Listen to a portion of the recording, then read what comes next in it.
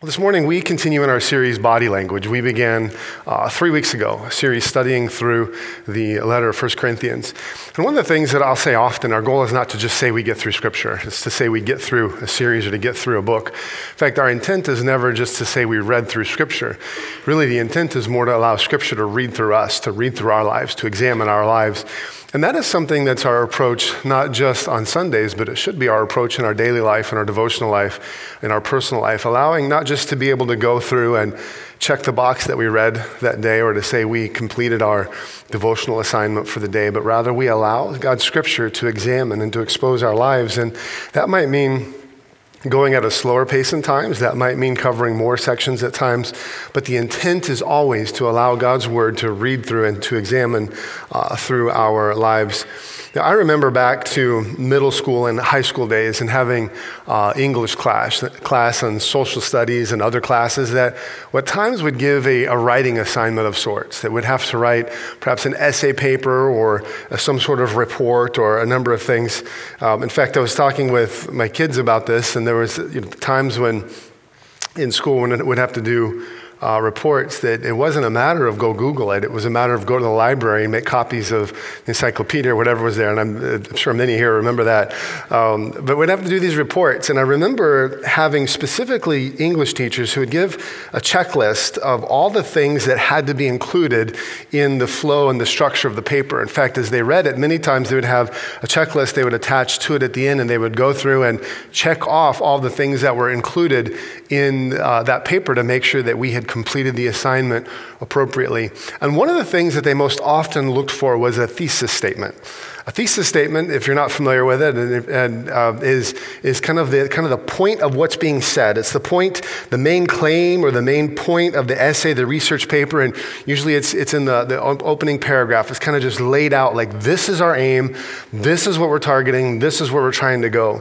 It really is the main point of the writing, and I can remember a number of times that I just wanted to get through the writing assignment, and I would start writing, whether it be a short story or a number of things, and I would just start writing, and before long I would end up with a few pages of just loosely, if not at all, connected information that really ended up being a lot of wasted time, a lot of wasted energy. I'd try to salvage what I did, but just trying to get through the project. And I'd have to realize to go back and kind of follow the teacher's instructions and to get to where I needed to be. But when it comes to the letter in 1 Corinthians, what Paul is addressing with the believers and some of the issues that we're going to jump into with the believers in the city of Corinth, he begins to point out many things to them that they're doing that are a waste of time and a waste of thinking that they've adapted from the culture around them on how to best tackle issues and to confront life. And while there's things that we're seeing played out in their life, it comes down to their thinking and their mindset.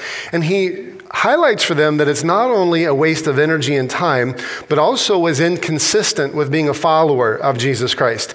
Let's look together where we left off last week. This is in 1 Corinthians chapter 1, beginning in verse number 10. He says, I appeal to you, brothers and sisters, in the name of our Lord Jesus Christ, that all of you agree with one another in what you say, and that there be no divisions among you, but that you be perfectly united in mind and thought. My brothers and sisters, some from Chloe's household have informed me that there are quarrels among you. What I mean is this. One of you says, I follow Paul. Another says, I follow Apollos. Still another, I follow Cephas. And still another, I follow Christ. Is Christ divided? Was Paul crucified for you? Were you baptized in the name of Paul?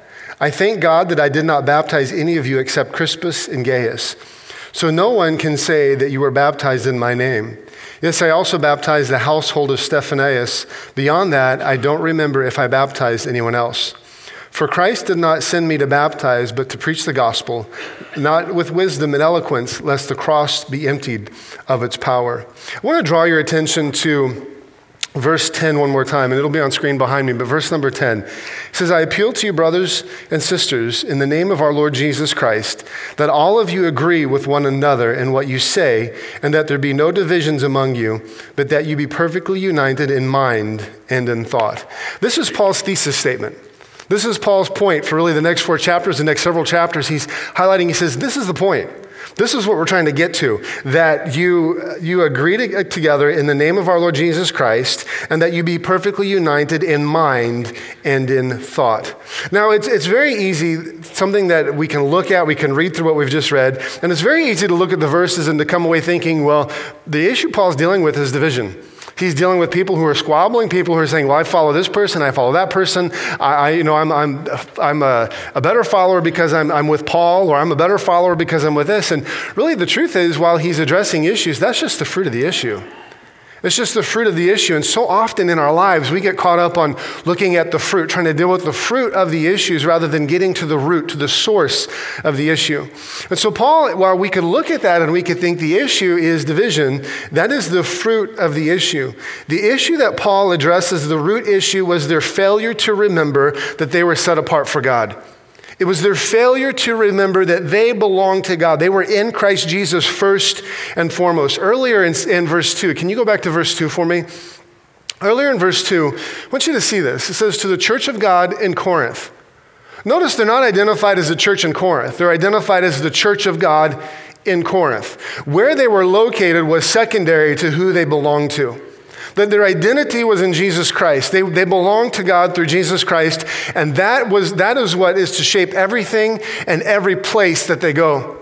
And that's a huge reminder for you and me as a follower of Jesus Christ, and specifically it comes to our minds and our mindsets, is that whether you're living in State College or Philadelphia or Pittsburgh or California or wherever you might find yourself on the other side of the world, whether you're attending Penn State or State High or in an online school, whatever it is that you're attending, your first and foremost priority is not where you live, it's not where you're attending, it's not where you got your educations, all of those things. Your first and foremost identity is always that you belong to the church of God.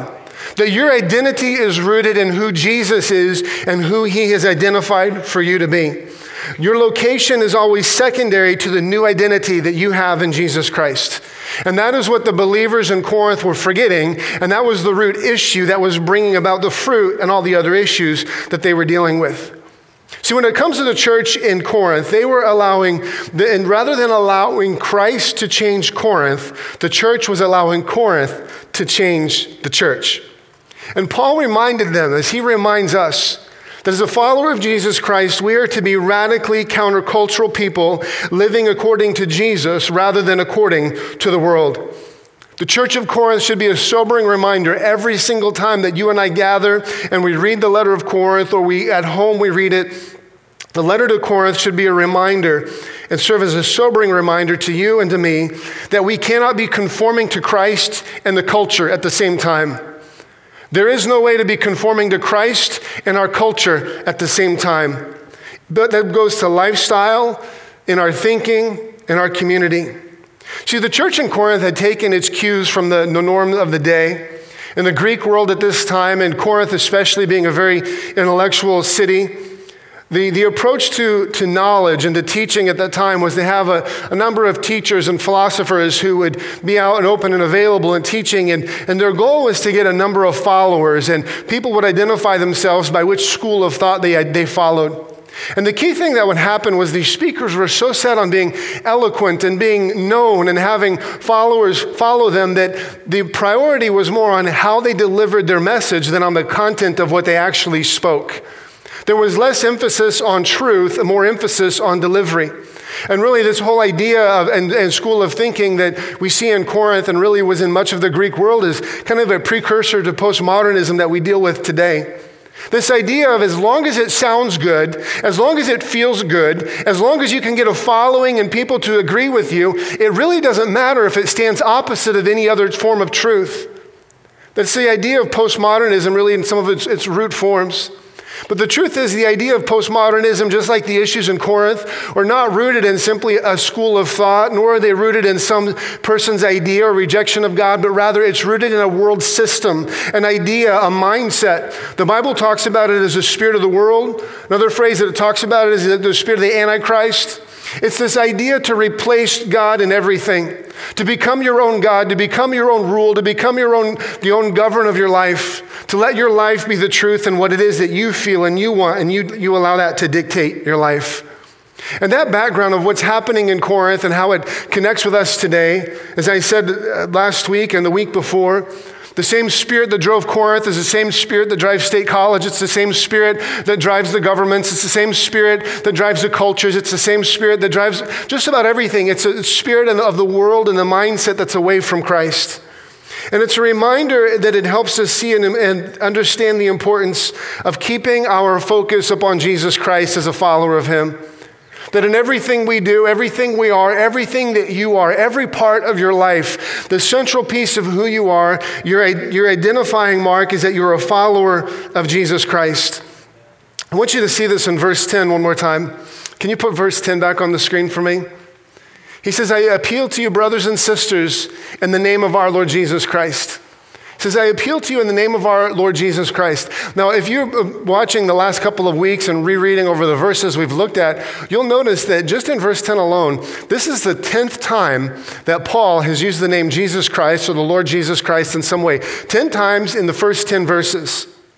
That his focus, what Paul is attempting to do and desiring to do, is to chisel into the minds of his believers that they are part of Christ's community.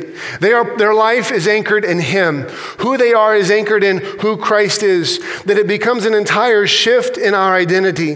That it's not just about more information that we know, but it's about the application of what we know to be true about Jesus and the life that He breathes into us by His Spirit and the lifestyle that He desires to flow out of that.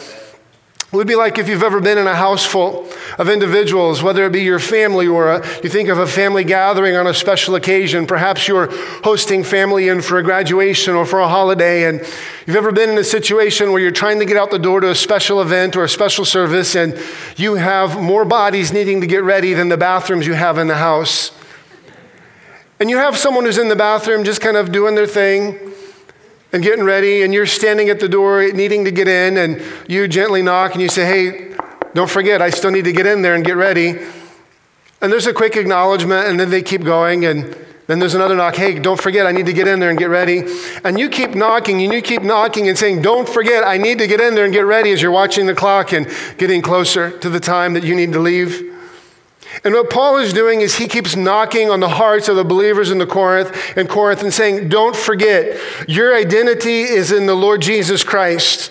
Your identity and everything you'll face in life is in the Lord Jesus Christ. That's why later when you look in 1 Corinthians, as he's dealing with authority issues and dealing with immorality and dealing with the single life and dealing with the married life and dealing with any number of the issues that we'll see, dealing with what's beneficial and what's becomes an obstacle to other believers, that Paul continues to knock and say, don't forget, your first and foremost priority is your commitment to Jesus Christ.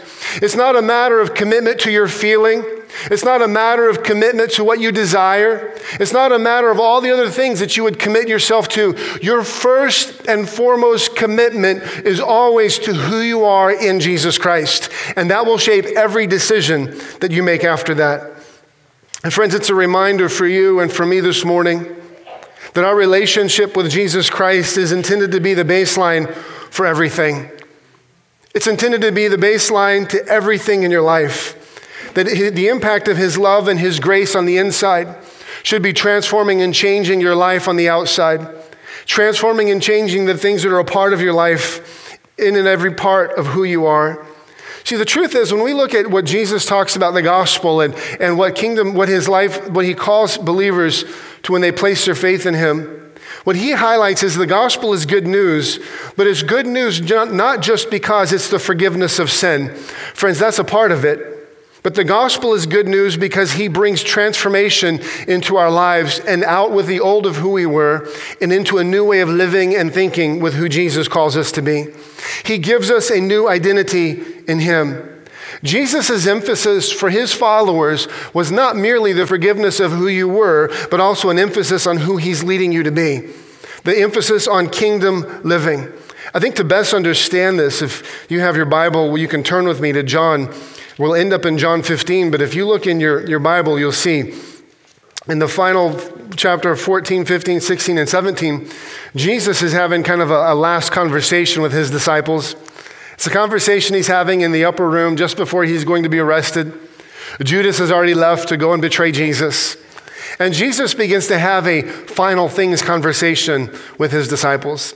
It's much like as a parent, if you're leaving home and you have a teenager at home and you're leaving for an extended period of time and you're leaving them kind of for the first time on their own and you're giving them kind of that final sheet of this is what I'm looking for, this is what I'm expecting, this is what life needs, this kind of like that expectation of how to ready them for that phase where you're not there.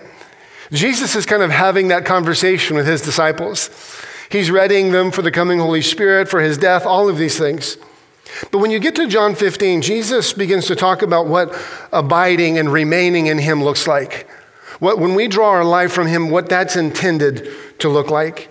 And as he's talking about this life in him, this abiding in him, and the life that he gives us, if you look in verse 18 and 19, look what Jesus says is the result of life anchored in him. He says, if the world hates you, keep in mind that it hated me first. And in our translations, it says, if the world hates you, but in the literal translation, it says, since the world hates you. So Jesus says, you have life in me, then expect the world to hate you. Since the world hates you, keep in mind that it hated me first. If you belong to the world, it would love you as its own. As it is, you do not belong to the world, but I have chosen you out of the world. That is why the world hates you. Now, the Bible uses the word world three different ways, at least three different ways in Scripture. The first one's talking about the created things, order of things, the physical world that God has created. We see this in Genesis 1. The second term that the Bible uses for world is, when it uses the word world, is like Jesus uses it in John 3:16. For God so loved the world that he gave his only son. It talks about humanity, the mass of humanity. But the third way that the word world is used, I've already referenced it once earlier in our message, but it's speaking of all of the term encompassing all of society as a whole that is apart from God and stands opposed to God. It's the entire world system and world order and world way of thinking. I think a good picture to think of this would be if you've ever listened to a sportscaster and he talks about as he's cutting to whatever announcement he's going to highlight or ever highlight that he's trying to present, he will say something like, now from the world of sports. Now, when he says now from the world of sports, he's not meaning that somewhere in our galaxy that there's a world that everyone who lives there plays sports 24 hours a day. I'm not saying that's a bad thing. I'm just saying he's not talking about that. When he's talking about the world of sports, he's referring to all organizations, all people, all plans, all activities, all philosophies, everything that's part of sports. Some are visible, some are invisible, but all of them are part of the world of sports. And so when the Bible uses the word world, as Jesus does here in John 15, he's referring to all peoples, all plans, all organizations, all activities, all philosophies, all values that belong to a society without God. The word that he uses is the word cosmos. It speaks of that whole idea of a world and a mindset that's set against God. John uses this word, records it elsewhere in John chapter 2, verse 15. Listen to how John records it this way. He says, do not love the world or anything in the world. If anyone loves the world, the love of the Father is not in them. For everything in the world, the lust of the flesh, the lust of the eyes, and the pride of life, come not from the Father, but from the world. The world and its desires pass away, but whoever does the will of God lives forever. And what Jesus says is that his followers, if they're truly drawing life from him and anchoring their identity in him, then the natural response from the culture and the world around them is to reject them. That they will not fit.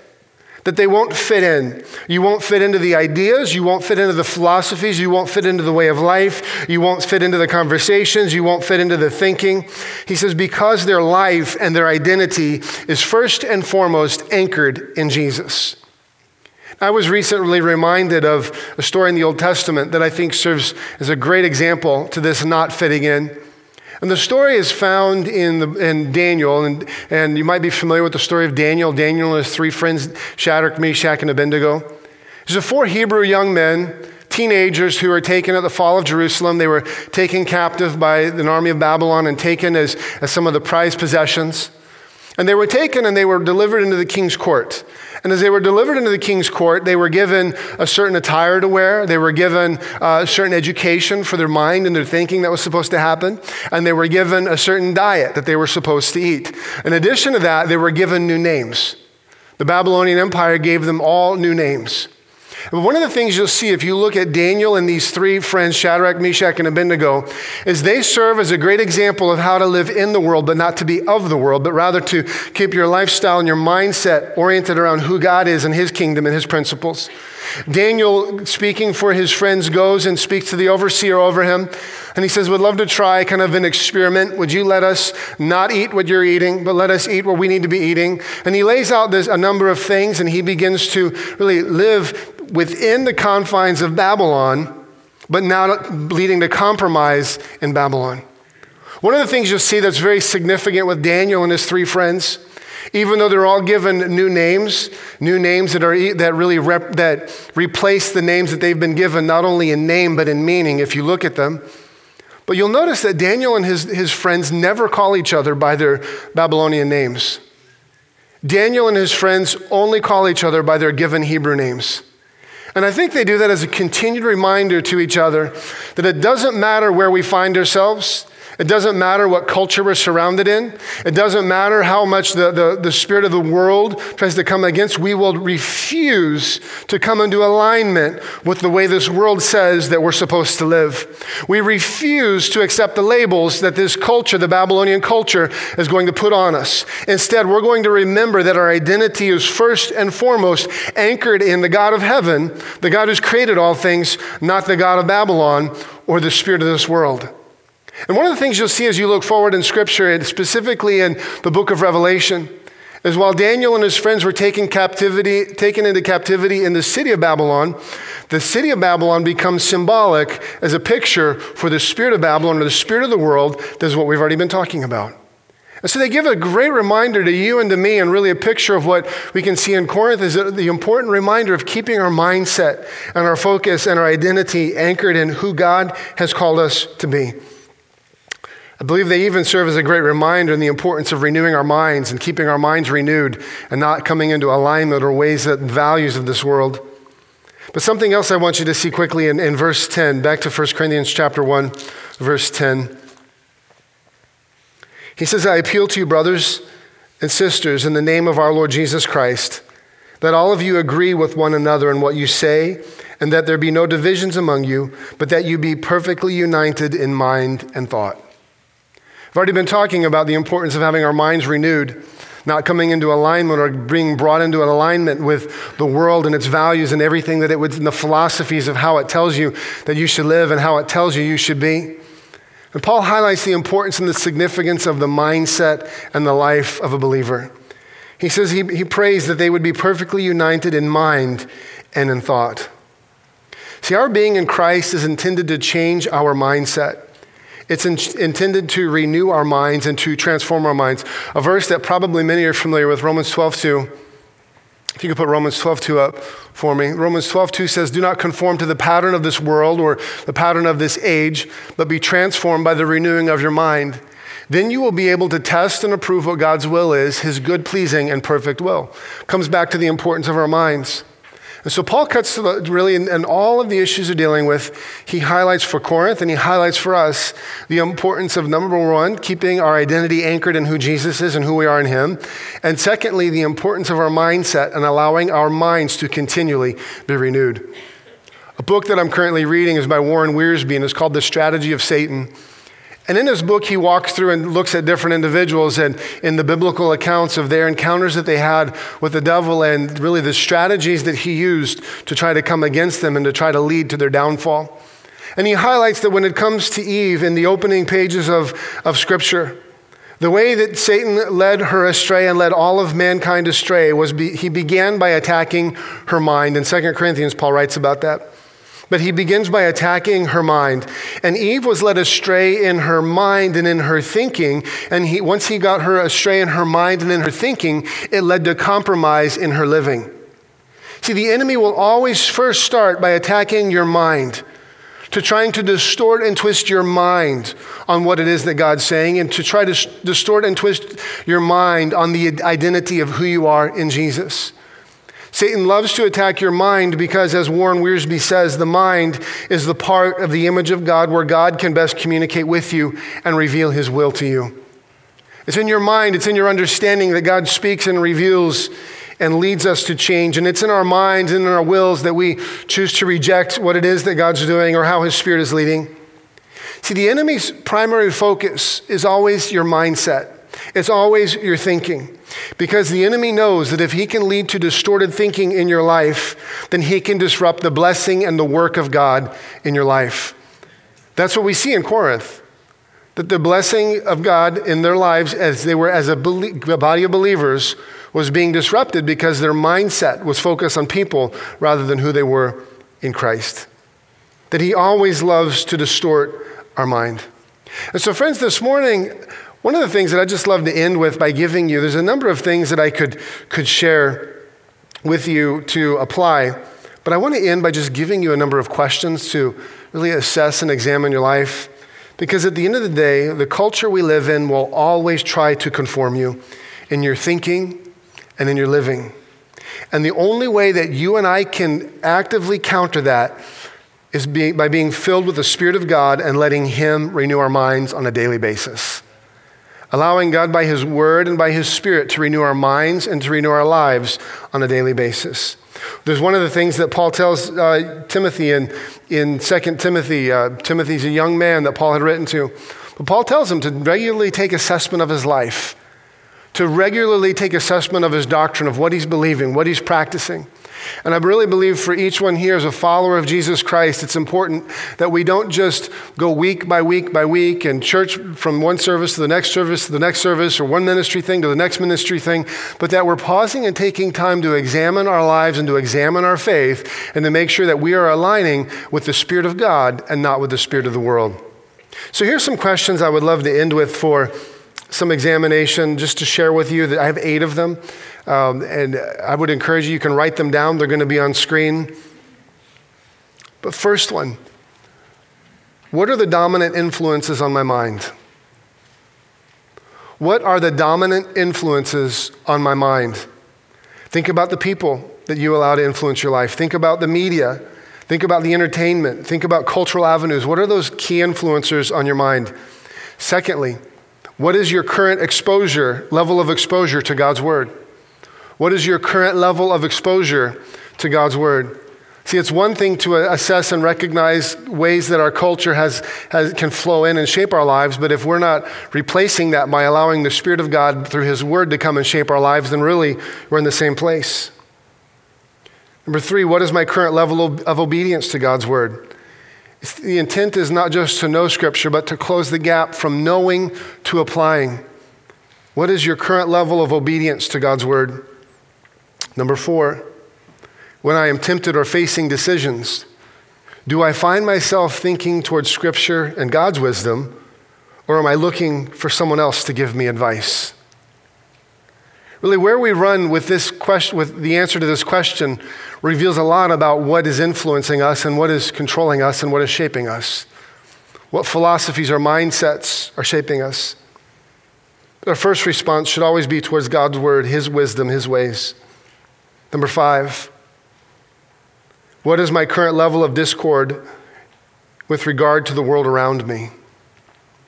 Jesus says if you're his follower that you will not fit with the world around you, that you'll live in discord with the world. What is your level of discord in regard to the world around you? Number 6, what is my current level of discord with the world in the privacy of my own home? When you look around your house and you look around the media influences and all the things that you allow to flow in and all of the avenues that desire to speak and shape your mind, from the youngest child up to the oldest adult in the house, what is the level of discord with between you and the world and the messages of the world? Number 7, what is the current level of discord with the world within my own heart? It's one thing to see it in the culture. It's another thing to see it in our own home. It's another level to take inventory inside and ask God, what's happening in my heart? Is my heart grieved when I see things in our culture, things that are not consistent with your word, both with human sexuality and human design and the truth of God's word and the authority of Scripture? When I look at it in light of our culture, what's happening in my own heart? And then lastly, number 8, when those in the world, those without Christ, look at my life, are they reminded of him? Jesus said in John 15 with his disciples, not only do they draw life from him, not only do they not fit with the world, he says the world will hate them, but he says the reason the world will hate them is not because of how they present the truth, but rather because they remind the world of him. They remind the world of what Jesus said, and they remind the world of who Jesus is and what he does, that their life is a living marker, a living remembrance of who Jesus is. And friends, for us, any progress forward begins with an honest assessment of where we are currently at in our own hearts and in our own lives, and coming to alignment with his Spirit, with the identity that Jesus has called us to live with, and with a renewed frame of mind and a new way of thinking. And so with that, I want to invite you to stand with me this morning, friends.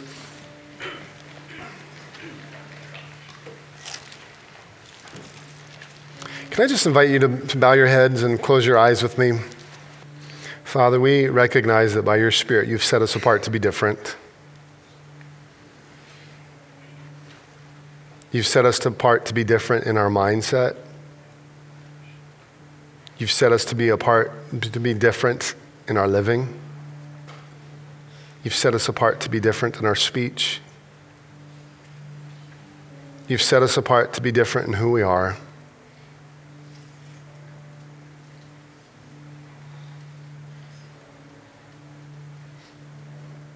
And God, I invite you by your Spirit right now to do a searching and a working in us and begin to highlight and reveal in us individually, God, things that are not consistent with who you've called us to be.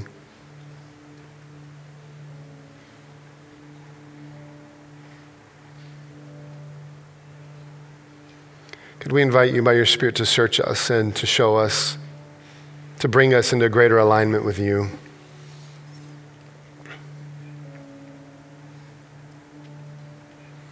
Friends, earlier during our time of worship, one of the scriptures that Pastor Melvin shared out of, as he talked about being a holy people, a chosen people, set apart as God's special possession for him. And then he talked about that holiness and recognizing that holiness, and he talked about taking your shoes off and referencing Moses when he was in the presence of God.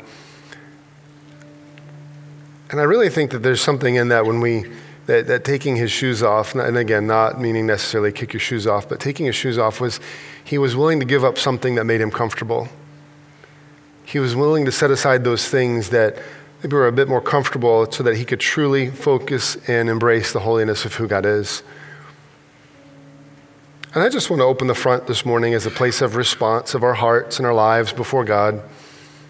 That perhaps in the questions that I've shared, or perhaps even as I've spoken, or even now as we've prayed, that I believe that for many, just across the room, there's in hearts and in lives things that God's just putting his finger on by his Spirit and highlighting.